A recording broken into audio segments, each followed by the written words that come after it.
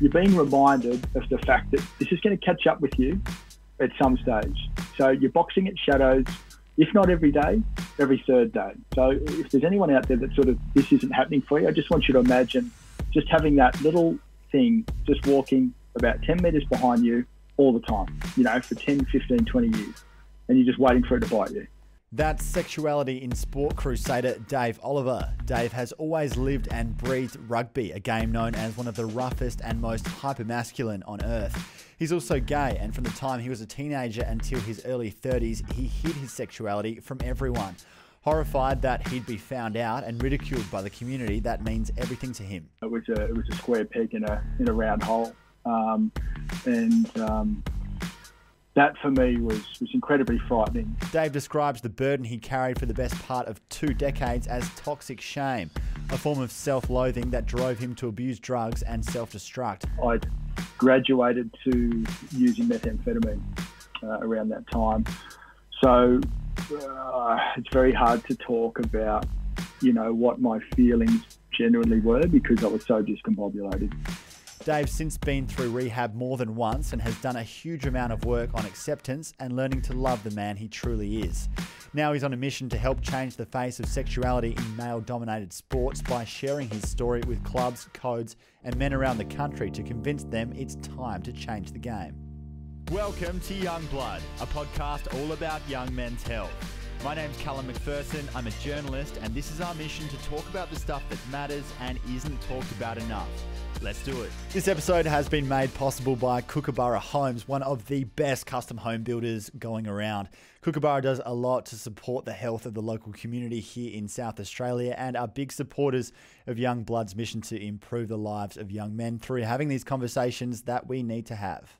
Dave, what role has rugby played in your life? What role has it played in my life?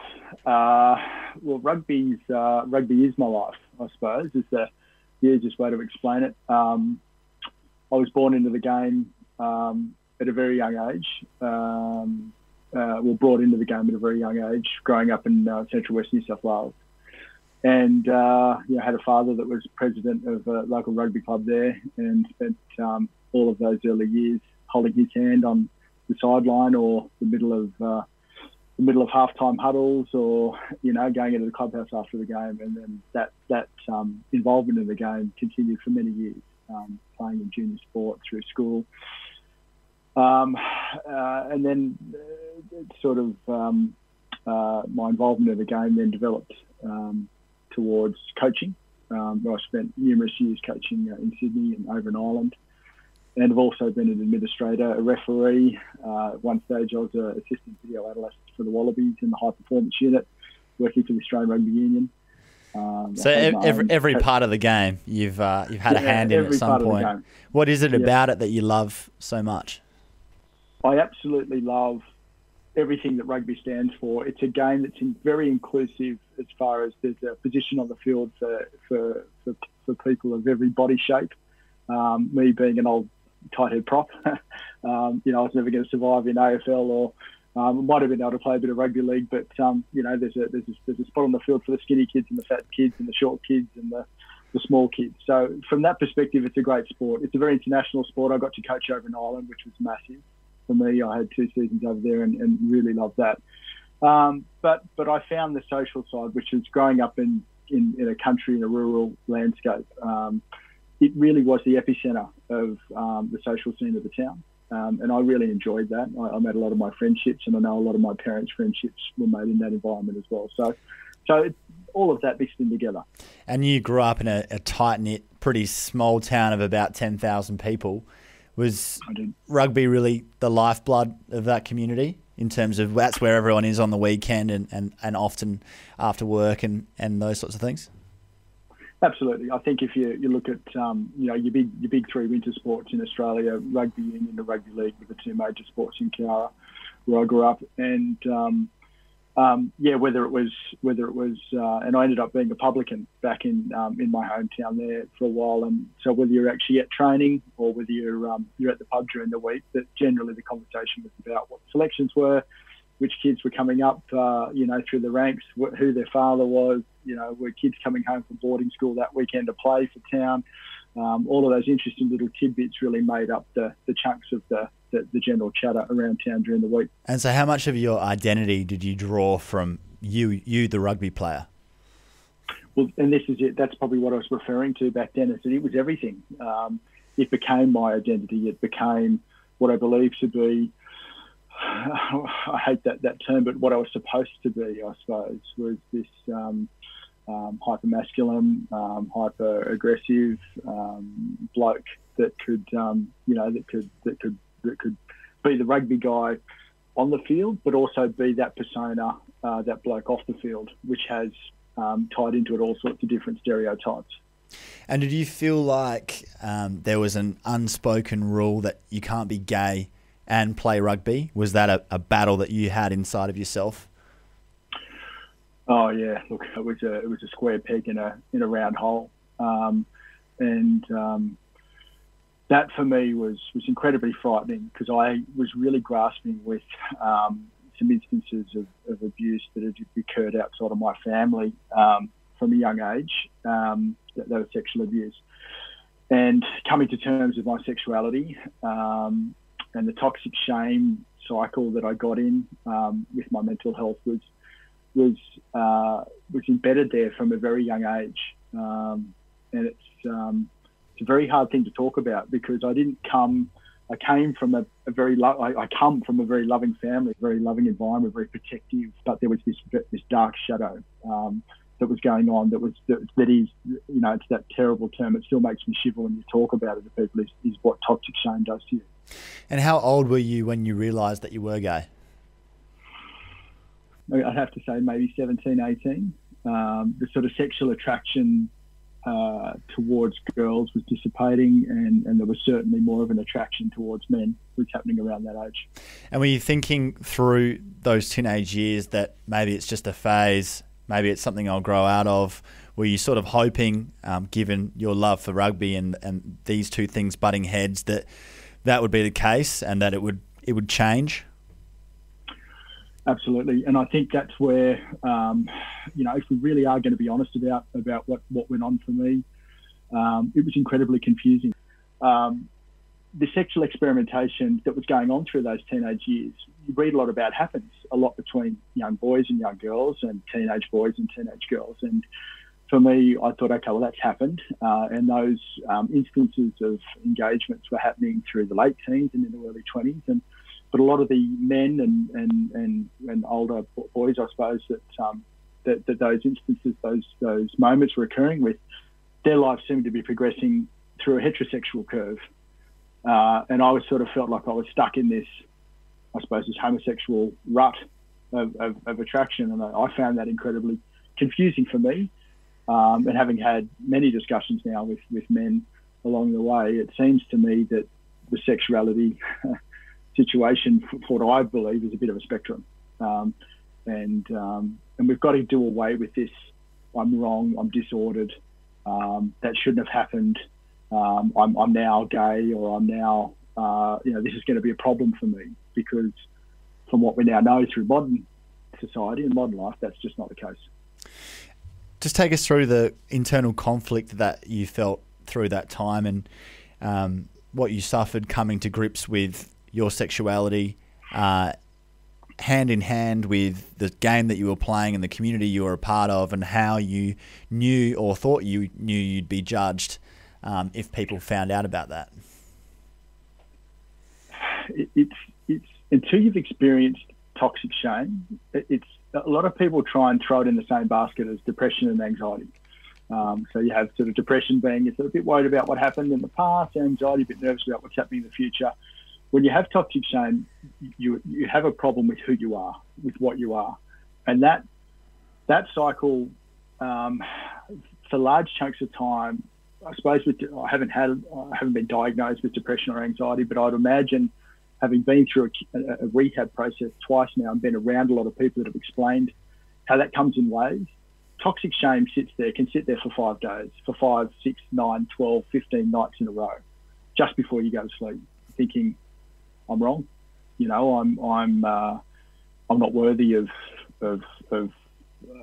being in that group of mates. I'm not worthy of being able to play rugby. I'm not worthy of working for the Wallabies. I'm not worthy of what I suppose you have this existential crisis. It's like, I'm wrong. How's this happening to me? And that feeling is so debilitating. It is so crushing, and it can go on for a long time. And that's generally where the confliction comes from. And that self-loathing's so overwhelming, but it's also a battle that's just going on inside of you. You can't share it with anyone, and that's part of the problem. Or feeling like you couldn't.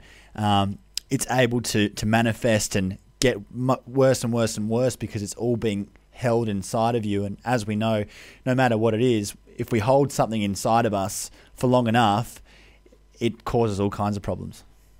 It does. And that, I only came out, again, we have to come out. I had to tell everyone, early 30s, I'm 39 now. And, it's so hard to hear my father say to me, I'm so sorry that you felt you couldn't tell us. My two sisters, who I love very much, I'm very close to. And I've had mates come up and just whack me on the shoulder and say, mate, what was doing? Why couldn't you tell us? And so realising that plenty of it was actually in your head. And a lot of those reactions that you thought were a certainty didn't come to pass at all. But you're grappling with what you think the problem is going to be rather than the actual problem itself. Absolutely. And I think one of the big moments for me, there was a social media campaign, I don't know how long ago, but it was a little while ago, called It Gets Better. Itgetsbetter.com or whatever it was. I think it was launched in the UK or the US. And it was brilliant. And it was just coming out stories. And I remember it just popped up on my Facebook feed. And I remember watching all these amazing videos of people talking about, going through that process. And the common link through those stories was that, that moment. It was just like when I did it, when I got to talk to people about my sexuality, that part of me that, for whatever reason in modern society, that we have to share, that people have to know about. And that's a conversation for another day. People to say, I had my moment, and it was just amazing. There was such a small percentage of people that were like, it became harder. My parents kicked me out, all that sort of stuff. And those stories it breaks my heart to think that that's what happened for them. It certainly didn't happen for me. The collective hug that I got from, I was running that pub back in Cowra. My family, my friends, my extended rugby family from across the globe, all stepped up in a massive way to tell me that they loved me and they accepted me, and it wasn't going to be a problem. And how did you react to that when that happened? It must have been a big surprise.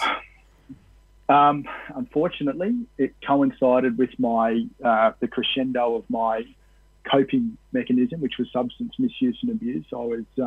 I'd graduated to using methamphetamine around that time. So it's very hard to talk about, what my feelings genuinely were, because I was so discombobulated through that period. But it was a relief. Methamphetamine is one of those inhibition lowering substances on steroids. So would I have come out had I not have been exposed to meth in Cowra around that town? I'm not sure, but it happened, and that's perfect. And I'm here now, being able to tell the story. Was that a symptom of your not being comfortable with who you are? I think so. Look, I started drinking heavily when I was 15. I was the first kid that could scull a jug. I was the first kid that could, get a six-pack. That was part of your identity. It was. Look, I think it started from such a young age. And having now gone through rehab twice, the first time I went through rehab, I sort of felt I needed to be cured of meth. And I've recently just gone through another 5-week program. I'm a few weeks out of that. And I've learned more about me. I've learned more about what was going on. I've learned about my codependency. I've learned about how I had to create this better than persona, because I was so ashamed of this little boy that was so conflicted, this young version of me that we talk about, going back and reparenting that young version of me.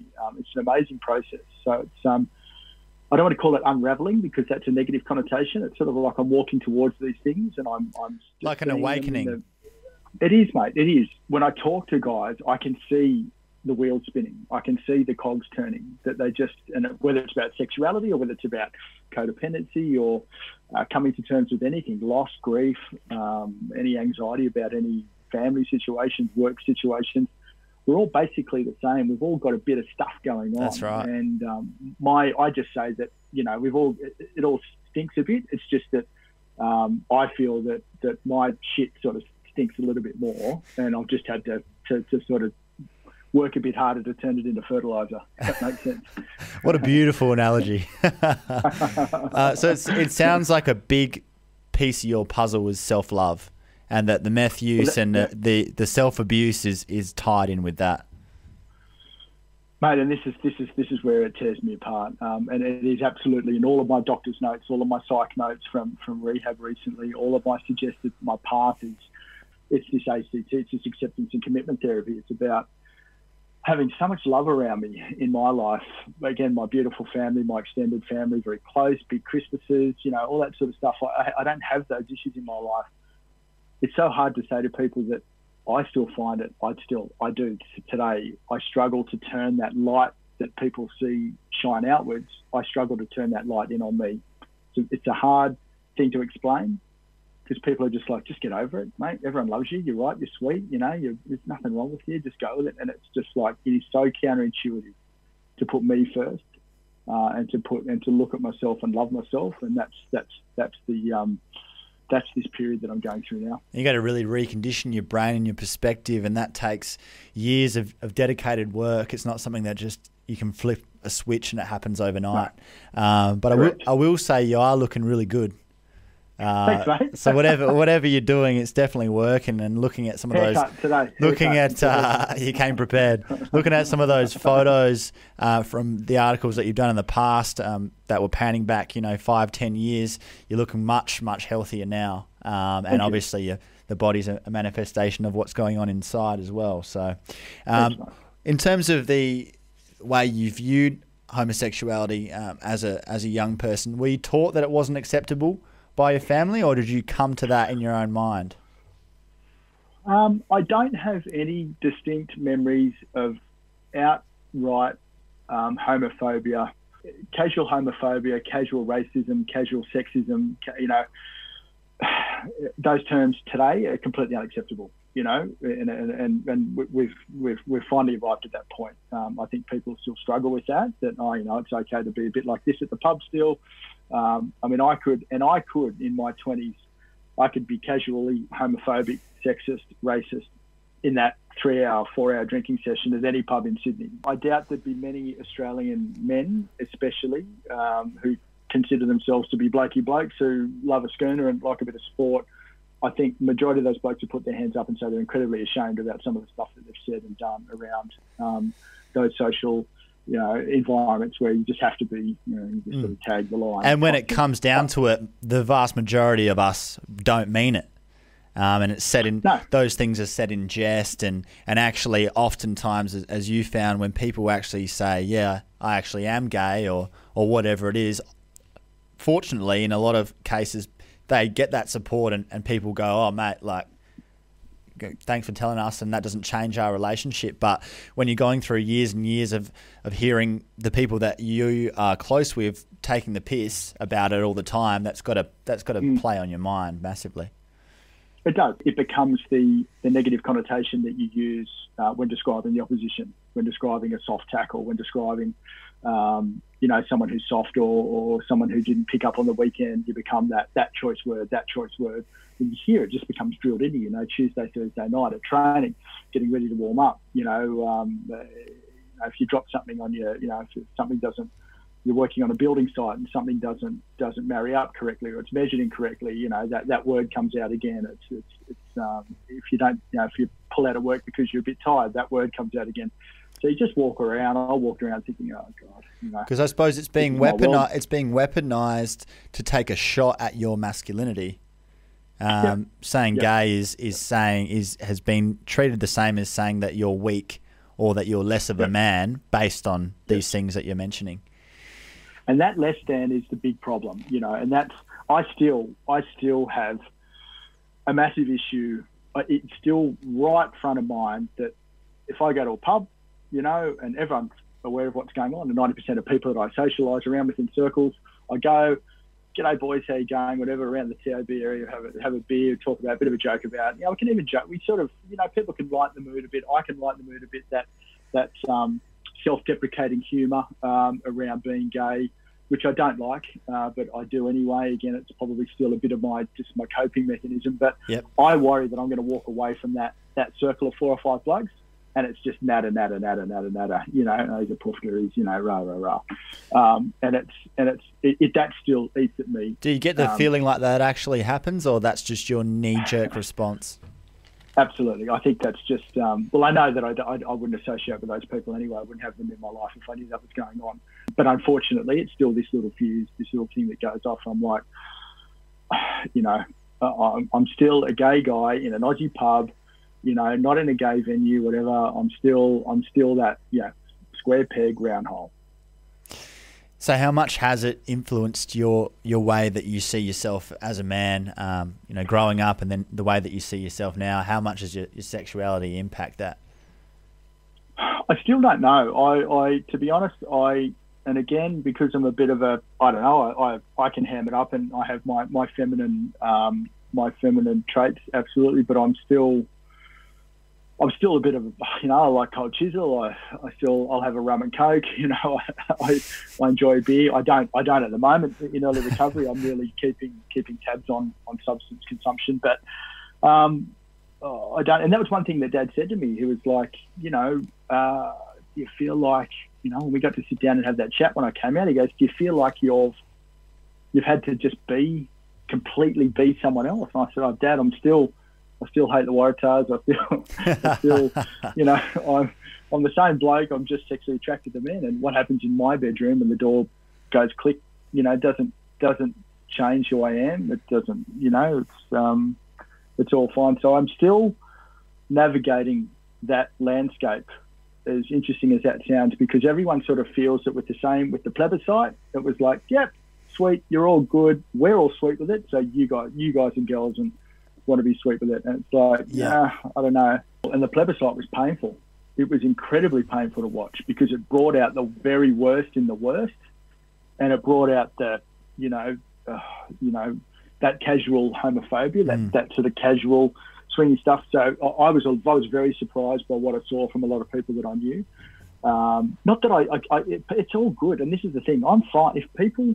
This is what I've learned in life. If people have an issue with the fact that I'm gay, that's fine. It's their stuff, you know. And I'm not going to carry I'm working really hard to not carry the burden of that anymore, you know.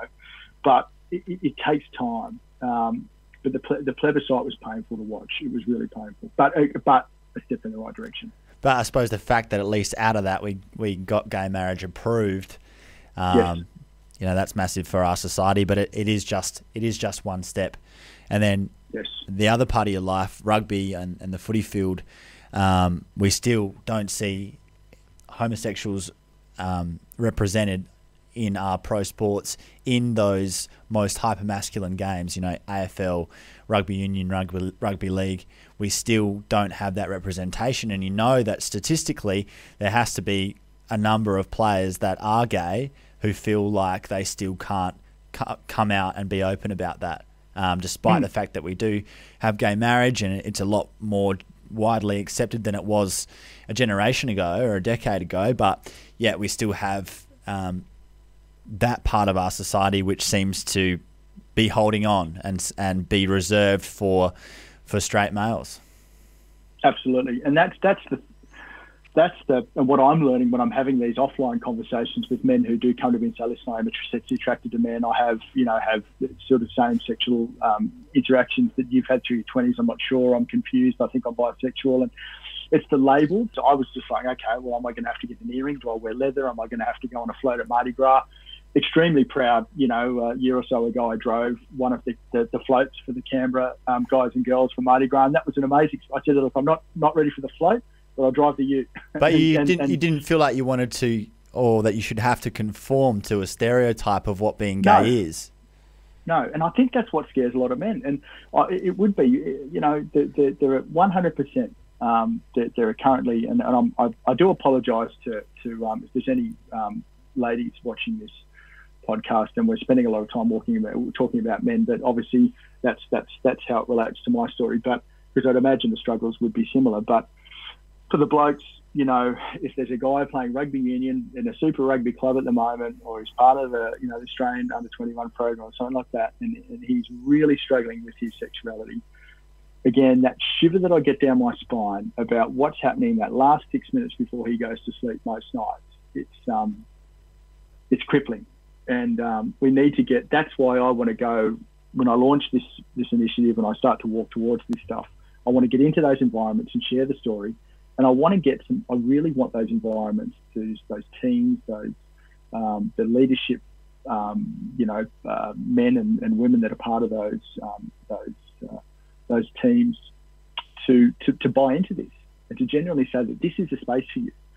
And I one of the great things that I've done recently is I volunteer on the Phones for Lifeline. And one of the first things that the catch that you hear, we have little techniques that we use for our active listening when we're on the phone with help seekers, is you hear that they've disconnected from something that was happening in their life, you know. And the majority of the time I hear from male callers, and I'm not breaking confidentiality here, hopefully the Lifeline guys don't care, is I stopped playing sport, you know.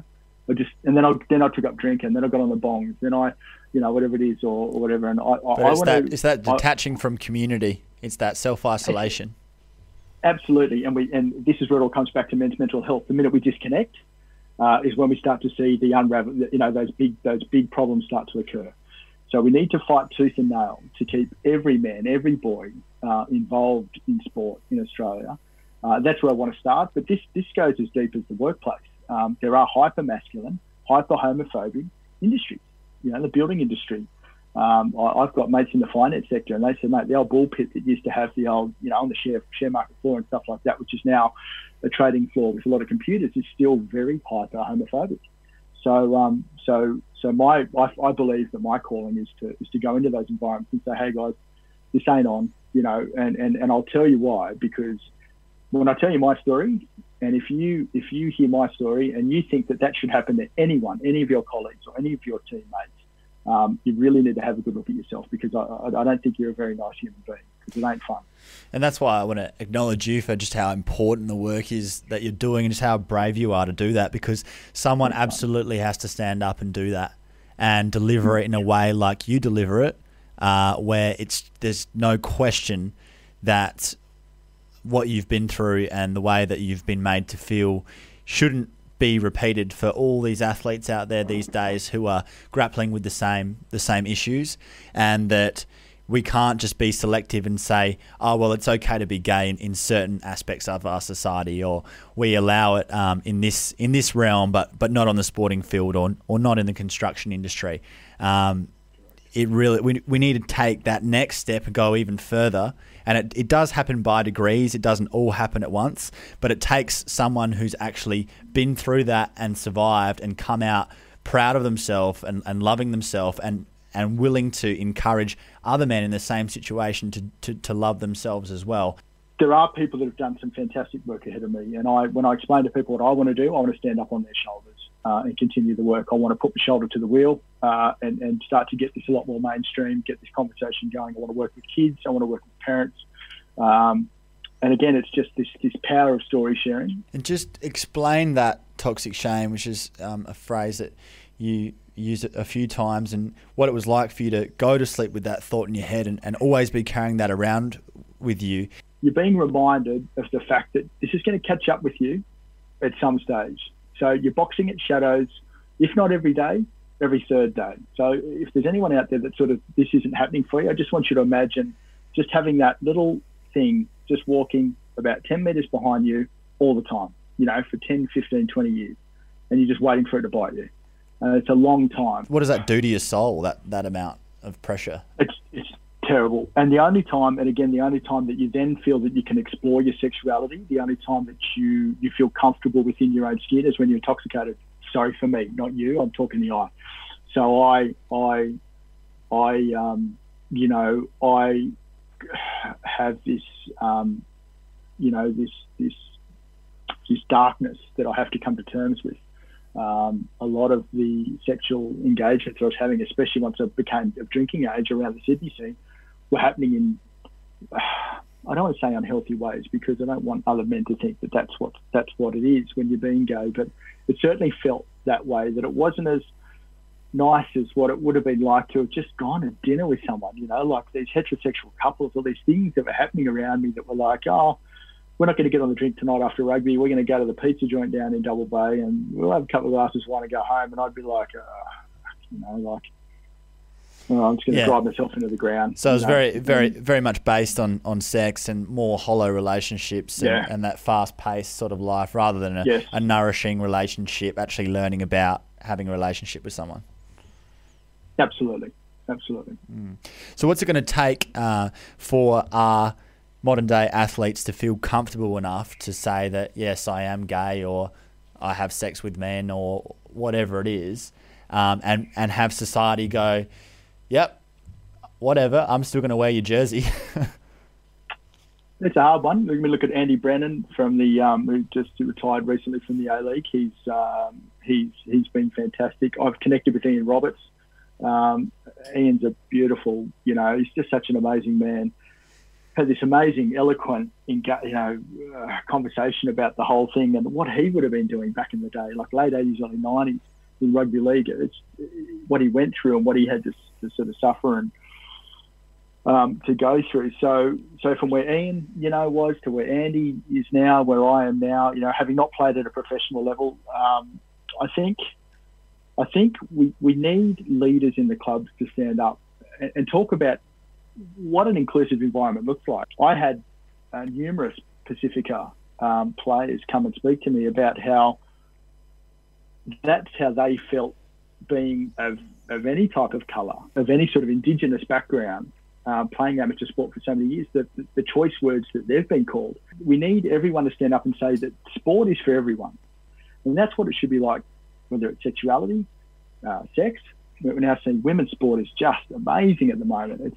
It's such a beautiful thing to watch. So we need to be the same for Polynesian players, for homosexual players, for people who are transgender. Let's think about what's going on for these people. Let's think about really what's going on for them and how it's so important we are a sporting nation to be able to have these people participate and maintain that connection in society. And we know that sports are a microcosm of society on a broader scale. What do you think the power is going to be when we do see sexuality more broadly represented across sport, especially in those hypermasculine sports? What effect is that going to have? I see it as we're saving lives.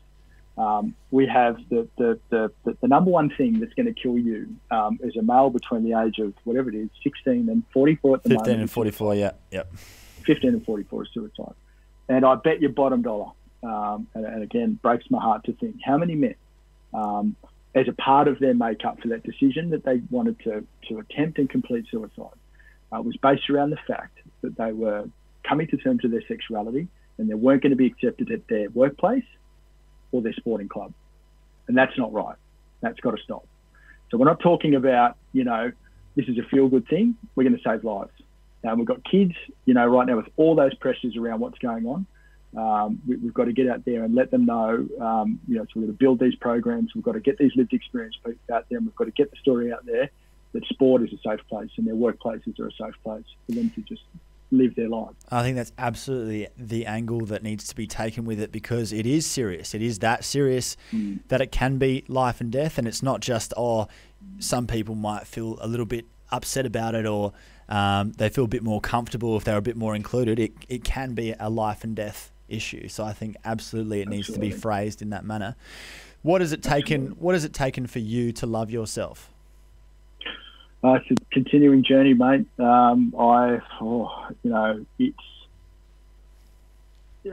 It's interesting. I'm right in a really sweet spot at the moment as far as trying to get my self-care together. The counselling that I'm receiving, the follow-up work that I sort of tried to lock in only recently, having gone through rehab again. So it's an unfolding story, but it's not an easy light switch to flick on. It's going to take time. It's going to take time. But as you peel off the onion, rings or the layers of the onion, beautiful things really happen. I look at, a lot of sunsets now. I look at a lot of sunrises. I put flowers in my room. I've never made my bed before. I've never had a clean car. I've never had a clean bedroom. It's little things like that, mate. It's just day-to-day things. Knowing that I'm, telling myself that I'm worthy of love and I'm worthy of these beautiful things and a beautiful life. What is the danger of pretending that everything's okay with all your might? The danger of pretending that everything's okay is, for me personally, is relapse on all of its forms. So relapse could be substance abuse. It could be going back to just hating myself and believing that I'm not worthy, those sorts of things. So I have to. It's all about consistency of effort, and I don't want it to be an effort. I really want to just wake up every day and believe that this path now that's lighting up ahead of me is one that I want to walk. And there wasn't even a path, there wasn't a brick, there wasn't even a torch for so many years. It was just this darkness, this loop of feeling like a piece of dirt. So what's that's the trick. What's the relief of being able to lift that burden off your shoulders finally after all these years? Yeah, look, it's massive. I'm incredibly lucky. My trampoline is very close just behind me, my little bounce back point, and that's my family, the people that I love, the people that I have in my life right now, my tight circle. I genuinely, honestly get so much love and support, and that's such a throwaway line, but it's now different because I can talk about me. I can talk about it's okay. I'm doing lots of work on Eckhart Tolle about Power of Now, and I'm only interested in the past when I really want to talk about how it's going to serve me in the present. And I do have to pay recognition to things that have happened in the past, but I'm so much more present in conversations with people. I'm not waiting for that question. I'm not thinking it's not that game of chess in my head. Are they going to ask why I'm not married? All these sorts of stuff. I can just sit there now and say, yeah, I'm gay. I don't know. People are like, you're going to meet a bloke. What are you going to do? If you're going to a gay bar, it's okay to have those conversations now. And that's an amazing experience. And I'm letting that just permeate through me as much as I possibly can. And I'm surrounding myself with people that let that magic happen. That's beautiful, mate. How's your club treat you? A little bit of a break at the moment, but the two clubs that I've coached openly gay at, the Joondalup Brothers in WA and recently the ANU, the Uni North Owls in Canberra, life-saving seasons with those two clubs. I have so much love and respect for the people that run those clubs. And I have a feeling it would be the same at most rugby clubs that if I went to now, if I put my hand up to coach or play again, God forbid. But yeah, it's I want to stay involved, but at the moment, unfortunately, because of how passionate I am about the sport, I've just had to pull the reins back a bit because I just won't be able to focus on me if I put rugby first at the moment, and I put it first every time I do anything. So no rugby at the moment. And do you think that those clubs are ready to receive other players and staff members that are gay as well? How do you think that they're going to be embraced by clubs and clothes around the country? Look, absolutely, and I'm proud to say that I've been contacted privately from both of those clubs, from men in particular who have expressed that it's something that they might be is walking a similar path, a similar journey, and I've told them that I'm there for them, and that their situation will unfold absolutely in time when it's just right for them, and they've got the support from me to do it. So it's happening already. And just tell us a little bit about your initiative that you're pushing. You mentioned it a bit earlier, but where's that up to, and what's the short-term future for that?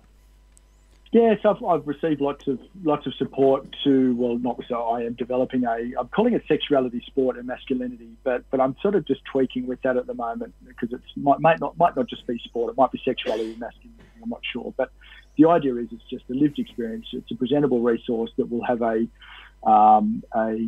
sort of a group of advisors from some key background areas that I know can advise me on what appropriate language for different spaces, and just to get it all packaged up in a nice sort of 30 to 45 minute presentation that's school age appropriate as well. I'd like for it to be that as well, just to get out there and tell the story about toxic shame, and about how we need to create more inclusive environments for especially men, hypermasculine and hyper-homophobic environments to start with, and then we'll see what happens after that. And so are you planning to do some touring as well around to clubs to present it yourself personally, or is it going to be something that other people can then teach to their players and their communities?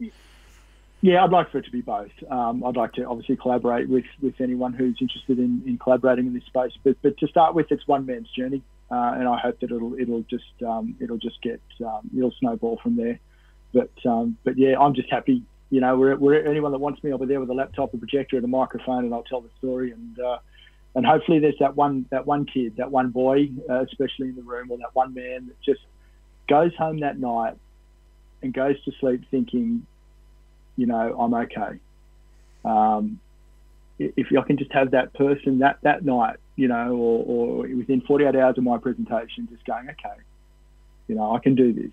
You know, that if I could do that once, that's what a lot of people say when they start initiatives. If I could find one guy, I'd pack the whole thing up and, I don't know, get back into working in pubs. No, I won't do that. But, I'm sure it'll be a lot more than one. What is your message to all the young men who are out there right now hiding their sexuality for fear of judgment? Just to tell them that they're worthy, you know, that they're lovable, that they're loved, you know, that they are absolutely 100% worthy of their existence, of their time on this earth, that I understand their pain, I understand the confliction, and that's okay, you know, and you can sit in that, you can sit with that and know that you'll be safe. And that the bad days can be bad, and that's fine, you know, and please use Lifeline and those sorts of resources. Reach out to anyone if you need to, if you really are in crisis. But just know that those feelings will pass, and that when you're ready for your journey to start, that the amount of love that you're going to feel, and the man that and the boy and the man that you're going to become when you can again, I hate the fact that this is our society, that we need to do this, but this is our reality at the moment. The man that you're going to become is just going to be, you know, you're going to be more complete. And I wish you all the best. If you're a fan of the work we're doing or have a suggestion for the show, please rate us on Apple Podcasts and leave a comment. You can follow Youngblood Men's Health Matters on Facebook, Instagram and YouTube, and visit our website youngbloodmedia.com.au to stay up to date. And most importantly, if this conversation resonated with you, share it with someone you love and start a conversation of your own. This is Youngblood. Thanks for being part of the mission. Catch you next time.